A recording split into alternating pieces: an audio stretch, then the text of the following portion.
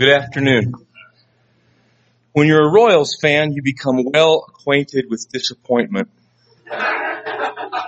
And what I'm about to describe, I'm gathering, has not worked in their clubhouse. But sometimes when a sports team is not having success, the coach may bring them all in and say, okay, if we're going to have success, we're going to have to get back to the basics. And sometimes it does us well as the church to do that, to get back to the basics.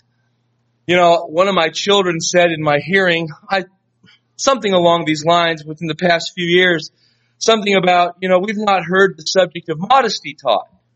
And I thought to myself, I've taught on modesty a whole bunch. And then it occurred to me, it had been something like 15 years ago since I had done that. And, that's not terribly long in my life anymore, but that's almost an entire lifetime for a number of you here. And so we have to remind ourselves that we've got to go back and go through these things so that all of us are acquainted with them. And if we're not careful, it's possible to fail as a church in the respect that John was talking yesterday of passing it on to the next generation. So I want to talk about some basics today. And I'm going to put some scriptures up here on the board, and we're just going to kind of go through these scriptures one by one. And as we do, build a biblical picture of the church. So we're going to begin in Matthew chapter 16. Matthew chapter 16, verse 18.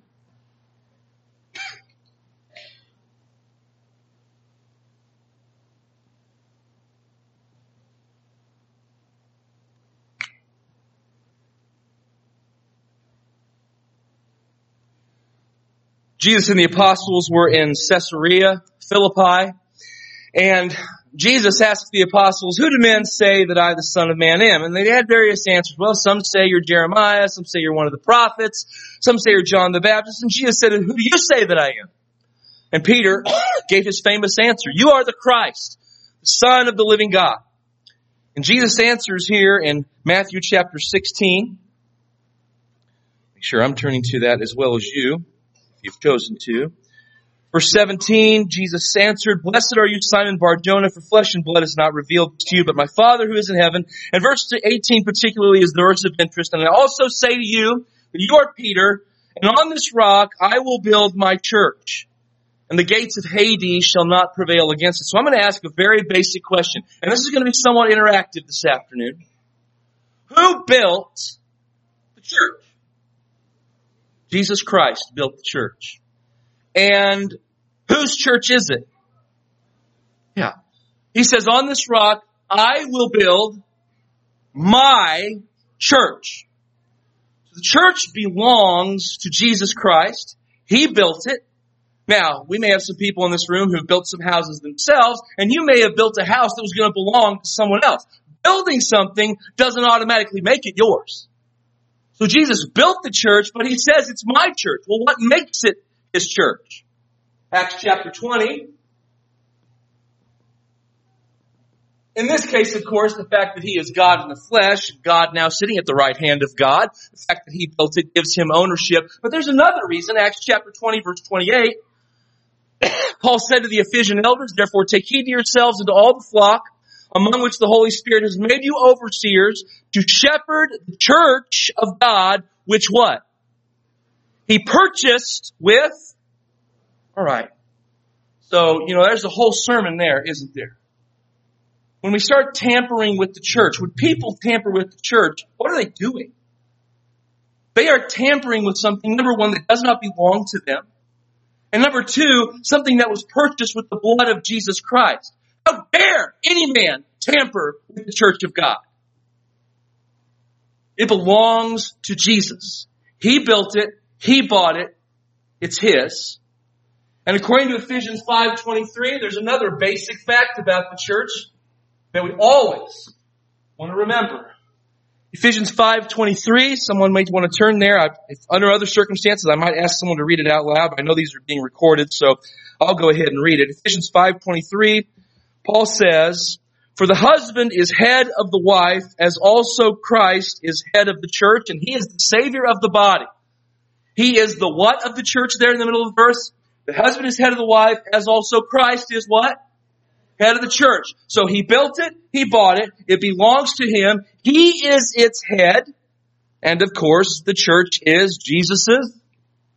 Yes, it is his body.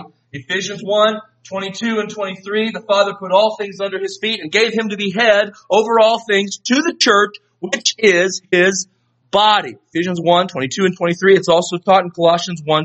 All right, so we've got some basics, right? Jesus built the church. He bought the church. It belongs to him. Church, he is the head of the church. The church is his body. And according to Ephesians chapter 4, verse 4, Ephesians chapter 4, verse 4, as well as Romans 12, 4 and 5, how many bodies does Jesus have? He has one. There is one body and one spirit, just as you were called in one hope of your calling. So, the church is Jesus' body. He has one body. So consequently, he has how many churches? One. Now, some of you are sitting there thinking, this sounds like a lesson I heard back in 1953. And that's kind of the sort of thing I'm talking about. Some of these things maybe haven't been revisited. I can say that. I feel like in my lifetime, I have seen where some of these things were not visited as they should have been. So there is one church. The Bible teaches this. There is one church. Now, we meet people sometimes. They might say, well, you know, I can go out in the woods and I can worship God. And you can. You can worship God in the woods. And they say, I don't need organized religion. I don't need church. I don't need the church. Ephesians 5:23, which I already cited, we want to notice something else that it says.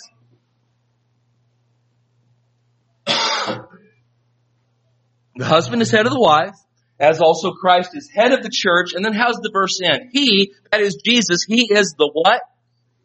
Savior of the body. And the body is the church. So who's Jesus going to save? He's going to save the church. Is there promise of salvation outside the church? No. So we can't say, well, here's salvation and here's the church. And yeah, we all need salvation, but maybe just some of us need the church. No, the two are mutually inclusive.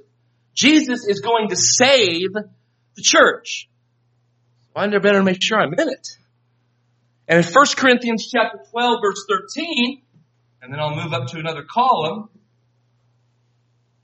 These are basics. We're just laying a foundation here. 1 Corinthians chapter 12, verse 13. Paul makes this statement. For by one Spirit we were all baptized into one body.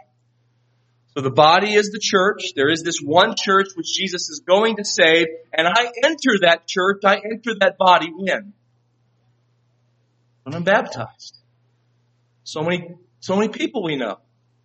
Yes, I believe there needs to be salvation. I believe the church is a part of your life, but I don't think baptism has anything to do with your relationship with the universal church of God. I don't think baptism has anything to do with salvation. But here, the church, which comprises those who are saved. No, the church doesn't save you. Jesus Christ saves you, but he saves you in conjunction with the church. It's the church he will save, and you enter into the church, the scripture says, when you're baptized. Now, getting dunked without belief, that's not going to do you any good. Getting dunked without repentance isn't going to do you any good. There must be faith. There must be repentance. There must be confession. There must be a readiness to stand with the Lord through thin and through thick. But baptism is that moment, the moment of demarcation, the line of demarcation, where we transfer from sinner to saint, where we go from being outside the church to in the church. Let's switch gears now. 1 Timothy chapter 3, verse 15. Paul tells us something about the nature of the church. 1 Timothy chapter 3, verse 15, Paul had to leave Ephesus because of trouble in town. He hoped to return, but in his absence, Timothy was still there working with the congregation. A lot of responsibility was on his shoulders. So this letter was written to help Timothy take care of business in Paul's absence. Starting in verse 14, Paul says, 1 Timothy 3:14, these things I write to you, though I hope to come to you shortly. But if I am delayed, I write so that you may know you ought to conduct yourself in the house of God, which is the church of the living God, the what? The pillar and ground of the truth. Now what's a pillar do? Upholds, it supports, right? And what's the ground do? It upholds the pillar. Some translations will say foundation instead of ground. Some will say buttress. But all those things have something in common.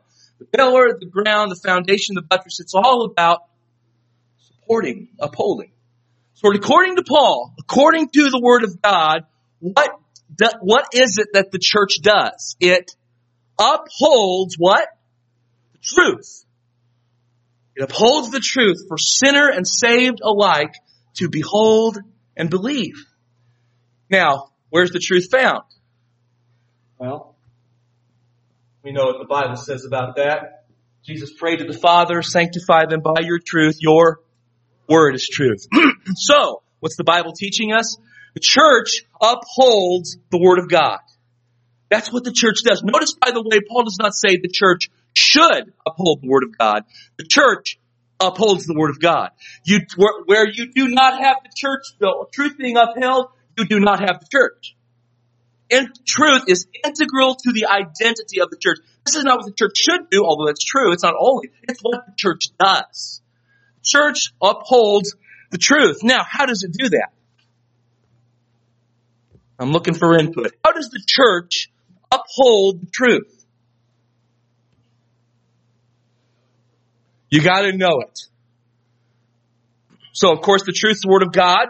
So we're going to have to go to Scripture and we're going to have to accurately interpret it.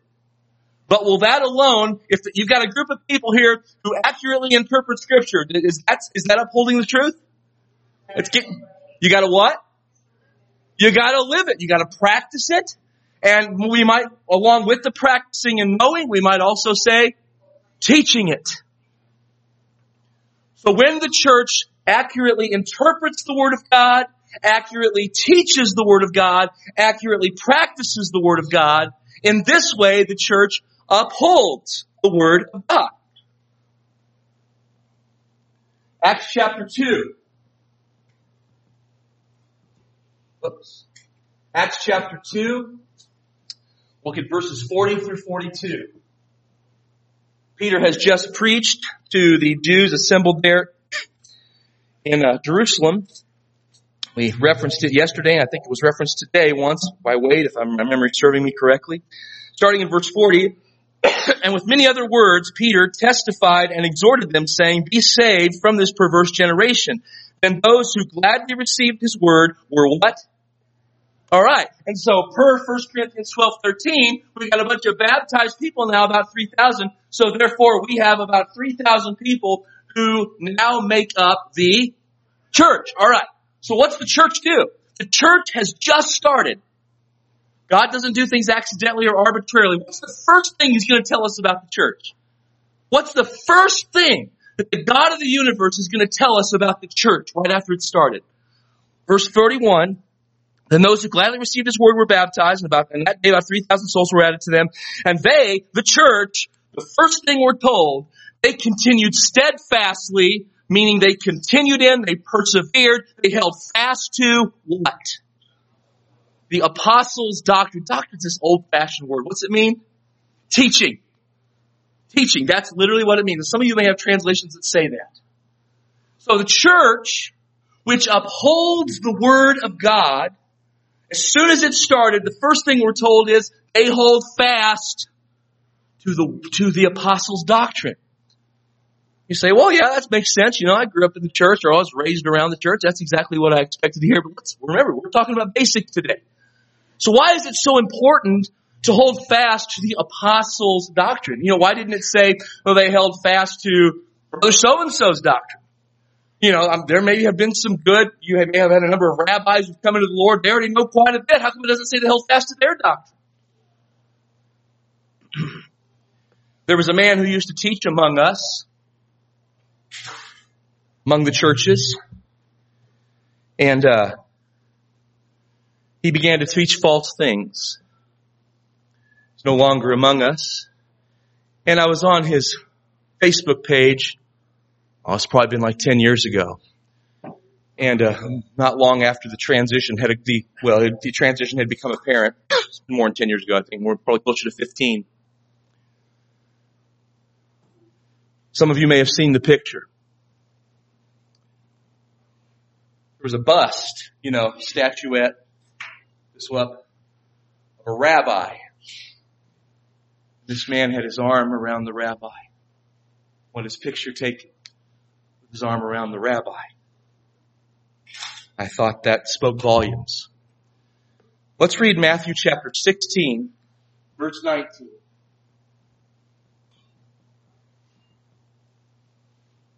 Matthew chapter 16, verse 18, where we started, Jesus said he was going to build his church. Matthew 16, 19, he has something else very important to say to Peter, to the apostle Peter. Matthew 16, 19. And I will give you, singular, so to you, Peter, I will give you the keys of the kingdom of heaven. And whatever you bind on earth will be bound in heaven. And whatever you loose on earth will be loosed in heaven. Those terms, bind and loose, those are terms of jurisprudence. Those are legal terms in the first century, and they were used, maybe not only legal terms, but they were used in legality of the first century among the Jews to speak to prohibiting and permitting. So if something was bound, it was prohibited. If it was loosed, it was permitted. So what's Jesus saying to Peter? He says, Peter, I'm going to give you the keys of the kingdom of heaven, and whatever you bind, whatever you prohibit on earth, it will be prohibited in heaven. And whatever you loose, whatever you permit on earth, it will be permitted in heaven. That's really an amazing statement. Some translations note, or the NAS, I think, may have a footnote that points out that it could be rendered, whatever you bind on earth will have been bound in heaven. Whatever you loose on earth will have been loosed in heaven. But the point of the passage is this, and I'll put it in the form of a question. Did Jesus say to Peter that Peter's words, when he was speaking as an apostle, when he was giving commands, that his words had the authorization of heaven? Did he say that his words were authorized by heaven? Isn't that what he seems to be saying? Right? That's pretty straightforward. And we have some religious friends that go, yeah, Peter, he was the first pope. That's exactly what we would expect to be said to the first pope. Of course, we go to chapter 18, Matthew 18:18. Jesus is talking to all of the apostles. Verse 1 reveals that. And to all the apostles, Matthew 18:18, Jesus says, assuredly I say to you, plural in the Greek, I say to you, whatever you all, if we were from Texas, that's how we say it, right? Y'all, that's what's being indicated here. Whatever you all bind on earth will be bound in heaven. Whatever you loose on earth will be loosed in heaven. So yes, Jesus told Peter, when you as apostle speak, this is what must be done. This can't be done. You have the authority of heaven. But it wasn't just Peter, was it? It was all the apostles. Was a promise like that ever made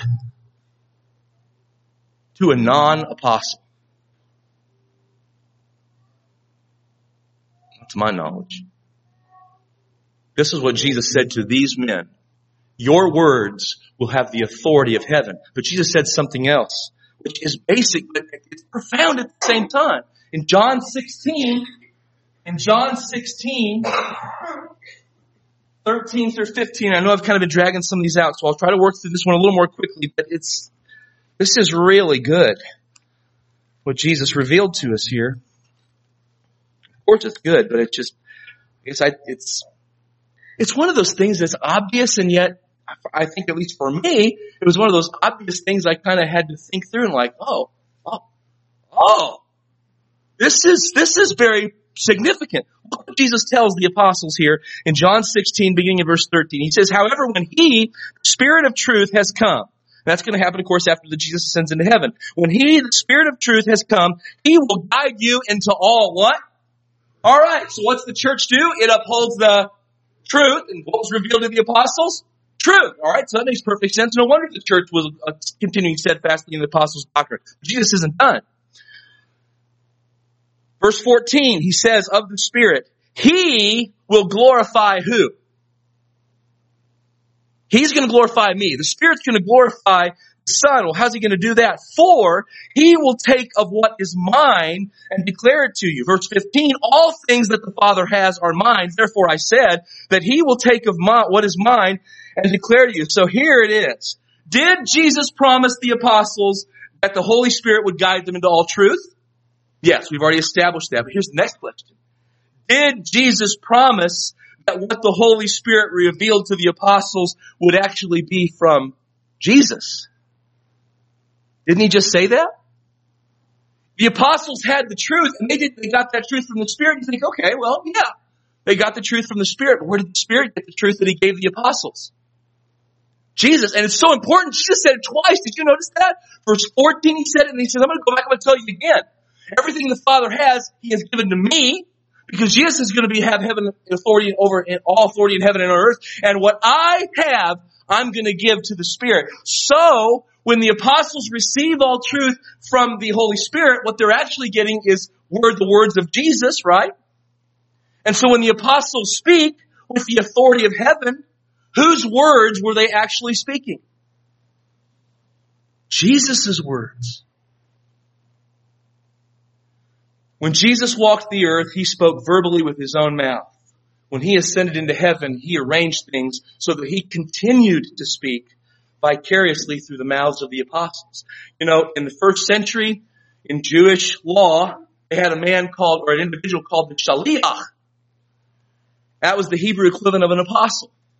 And you know what an apostle was to them in the legal system? We have what's thing called power of attorney today in the United States. If you gave authority to a child or someone to operate with your authority, legally that person was an apostle. What have we always said? I hate to ask it like that, but it's true. I mean, what does apostle mean? 1 cent. Well, you know that's true, but that's incomplete. I can say to one of my children, take the trash out. Is she now an apostle? I can say, would you go to the shed and get a hammer and bring it back to me? Good luck finding it in my shed, but go to the shed and get a hammer and bring it back to me. I just sent my child. Is my child now an apostle? No. In fact, if I send my child, I say, this next example wouldn't work. But if I say to one of my children, one of my older children, go tell so-and-so to do whatever the job is. And if they don't do it, you have the authority to, Dad said, I can, this is not a perfect example, but you kind of know where I'm going here, all right? I'm giving them authority. I'm giving them Dad's authority, however wise or unwise that may be.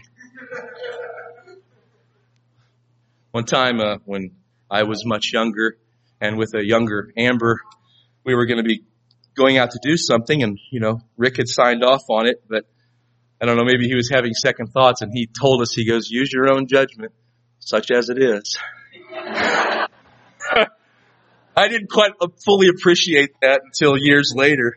Oh, yeah. Those were words laden with meaning. An apostle is not only one who sent, an apostle is one sent by someone with authority, with that person's authority.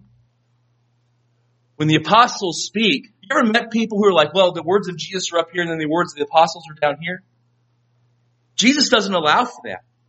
Jesus is saying, when you speak, you will be speaking my words. What you speak by inspiration, Spirit will have gotten from me. You speak with the authority of heaven just like I do. The apostles' words are not inferior to Jesus' words. They are Jesus' words. 1 Corinthians 14:37, what did the apostle Paul say? He just gave those commands and those instructions that Wade was talking about this morning. He knows there might be some people who question it. He says, if anyone among you thinks himself to be a prophet or spiritual, let him acknowledge that the things which I write to you are the commandments of the Lord. Paul was an apostle, and he spoke the words of the Lord Jesus Christ. He said in 2 Corinthians 3, verse 3, that Jesus Christ spoke in him.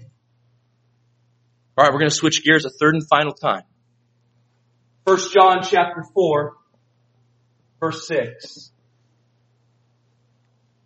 1 John chapter 4, verse 6.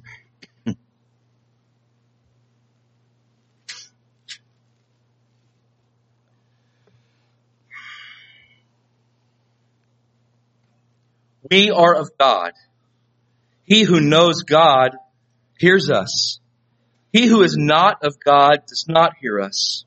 By this, we know the spirit of truth and the spirit of error. Now, words mean things, so who's the we? Who's the we? You know, John uses this pronoun we throughout the book. Who's the we? Well, sometimes the we is all Christians. You go over to chapter 5, look at verse 14, for example. This is the confidence that we have in Him, that if we ask anything according to His will, He hears us. And if we know that He hears us, we know that we have the petitions that we've asked of Him. That's all Christians. So are all Christians the ones about whom John is speaking here in 1 John 4, 6? It can't be. At the risk of getting down in the weeds, let's read verses 4, 5, and 6. And I want you to notice the first word in each verse. 1 John 4, 4. You are of God, little children, and have overcome them, because he who is in you is greater than he that is in the world. They are of the world. Therefore they speak as of the world, and the world hears them. We are of God. He who knows God hears us. He who is not of God does not hear us. By this we know the spirit of truth and spirit of error. What did you notice about the word at the beginning of each verse? It's a different pronoun. The first pronoun, what? In verse 4 is what? You. So you to whom I'm writing, the Christians to whom John was writing, you're of God, little children, and have overcome them. Third person, them, these false teachers. And then he says in verse 5, they are of the world, the false teachers. So the ones you overcame, they're of the world. So there's you, and there's they, and then on the heels of that he says, we. Well, the we doesn't include the they, and the we doesn't include the you. So who's the we? Let's go back to chapter 1, verse 1. That which was from the beginning, which we have heard, which we have seen with our eyes, which we have looked upon and our hands have handled concerning the word of life. Now, you and I wouldn't have written it like that. This was written 1900 years ago in a different language, in a different culture. John was writing in Greek and he himself was Hebrew. We wouldn't have worded it like that. So it can be a little, you look at that and what are you talking about? Well, let's think about it for just a moment. This is the same man who wrote John 1:1. And John 1:1 begins with what? In the beginning was the...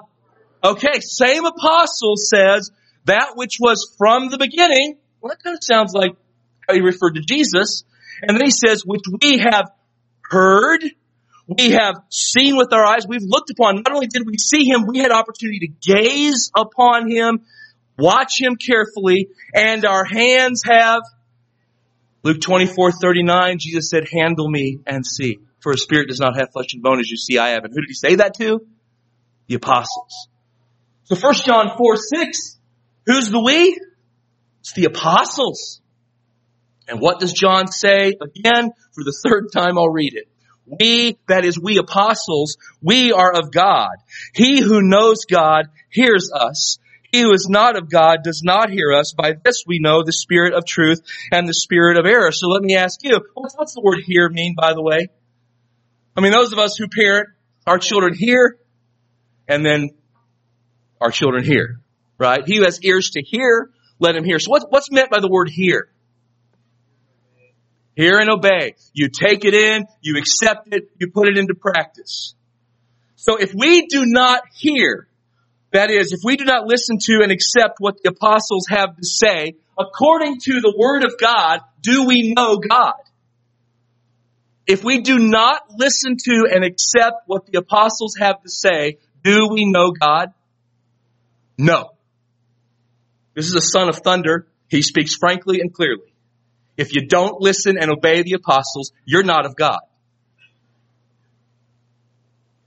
So, must the church today uphold the word of God and hear the apostles' teachings, which are actually Jesus' teachings, in order to be pleasing to God?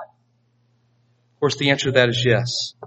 So we've been talking in principles and general ideas. we are going to close with a much shorter section on the local church. We've been talking about the universal church and its qualities and its nature and its foundation. But let's bring it down now to the brass tacks level. Because there's lots of churches to go to. Many of you in this room have experience being a part of, growing up among other churches. Some of you now may be visiting some other churches. Maybe you're entertaining the idea of switching churches. Maybe you wonder, what is it with these Church of Christ people? They just think, well, the Church of Christ is different and special. No, there's plenty of good people in these other churches. Well, there certainly are plenty of good people in the other churches. This is not about good people. John chapter 1, verse 1. In the beginning was the Word was with God, and the Word was God. He was in the beginning with God. All things were made through Him. Without Him, nothing was made that was made. Romans 9:4 calls Jesus the eternally blessed God. When Jesus presented Himself to Thomas, and Thomas realized that it was in fact the risen Lord, what did Thomas say? My Lord and my God. So you ever get a knock at the door? We moved into a new neighborhood 9 years ago, and we've been visited by the people 3 times. I've had at least studies with, maybe 3, 4 different ones. I think our house is labeled now because they don't come to the door anymore. But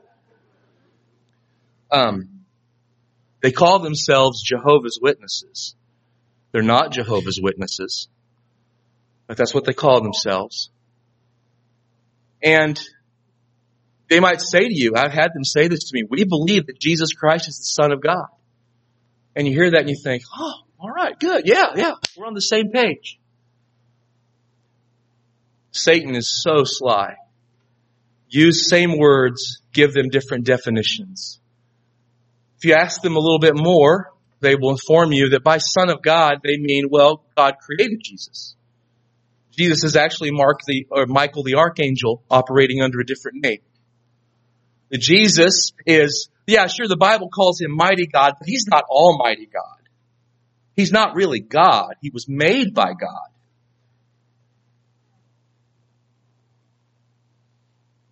Are the witnesses hearing the apostles? The apostle John said, in the beginning was the Word, and the Word was with God, and the Word was God. In 2 John, verse 9, John said, whoever transgresses and does not abide in the doctrine of Christ. There's been a lot of discussion over the years. What's included in the doctrine of Christ? And I'm not even 100% sure. But it would certainly seem that who Jesus is would be in the doctrine of Christ. The apostle said in John 1:1 that Jesus Christ is God. The apostle Paul said Jesus is the eternally blessed God. And if you don't follow the apostles, you're not of God. And if you don't accept the doctrine of Christ, you're not accepted by God. So when these people come to our door, as sincere as they may be and as wonderful as they may be as friends, I'm going to be really politically incorrect, but we're talking about truth today. Truth. Based on what the Bible reveals to us, are the Jehovah's Witnesses, and this is only one example, are the Jehovah's Witnesses of God? No. It's okay to judge. In fact, show me somebody who doesn't. You're judging me. You shouldn't be judging me. Well, aren't you judging me for judging you? I mean, really? Are they not judging you? You cannot live life without judging. Jesus, we were told in the scriptures to make wise judgments, but just don't judge according to appearance. Don't judge superficially. Judge according to truth. So what's the truth say? What's the Word of God say? Let's look at a couple more examples. I'm just going to cite some passages you're already familiar with. We won't take time to read them.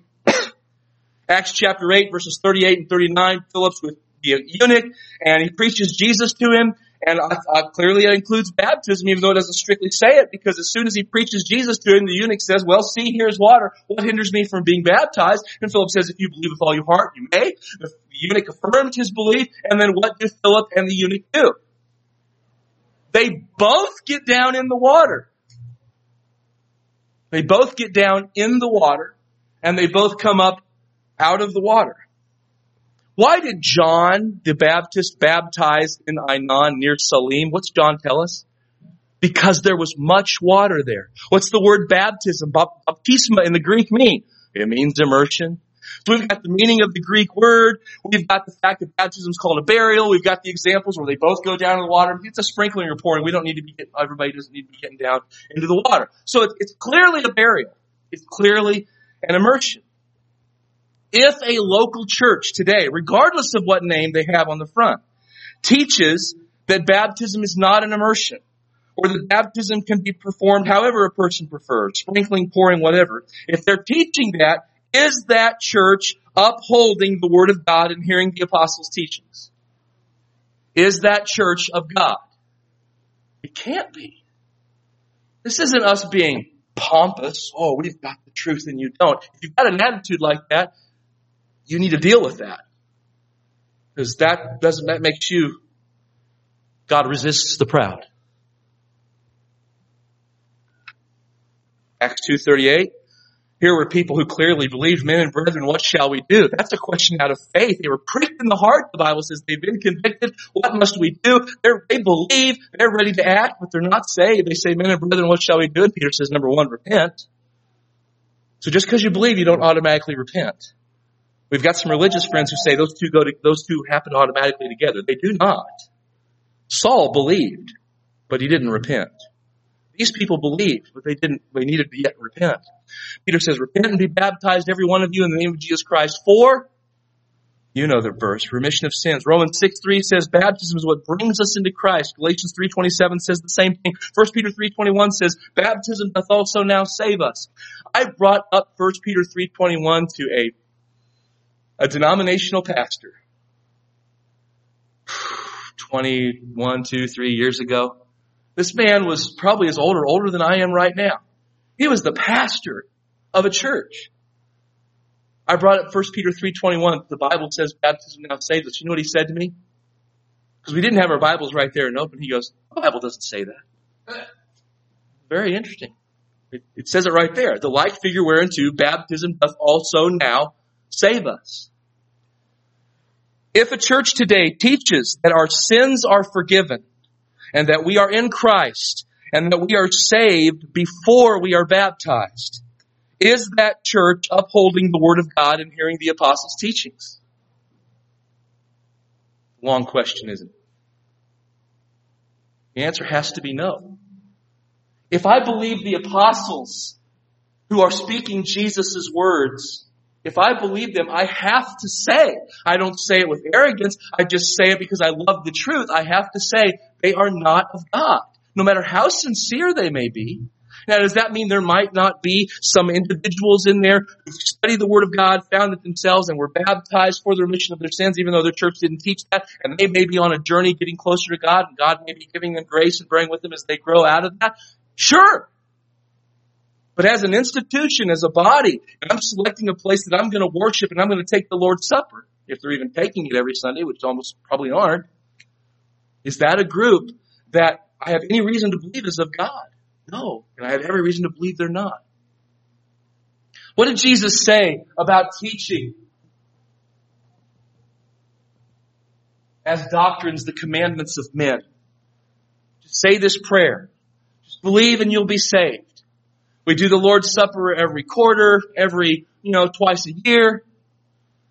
I was just being told about a congregation, it's a congregation among us. They just recently had a woman contact them, and she'd been studying the scriptures, and she'd been taught, in her previous experiences that you don't need to be baptized. You just believe and you're saved. And she's reading the Bible, and she says, that's not what it says. And she was calling around to churches, trying to find a church, and this is in a metropolitan area. She's calling around to churches, trying to find a church that will baptize her. And you know what answer she was getting? Well, we won't be doing any of that till October. No, we can't baptize you till, it could even have been a later month mentioned. Because, of course, baptism doesn't have anything to do with salvation. And so they set up these times. I've gone to websites. There's a big church down in the Kansas City area, church down there. Gone to the website, and they think you can sign up to be baptized at their designated baptismal times.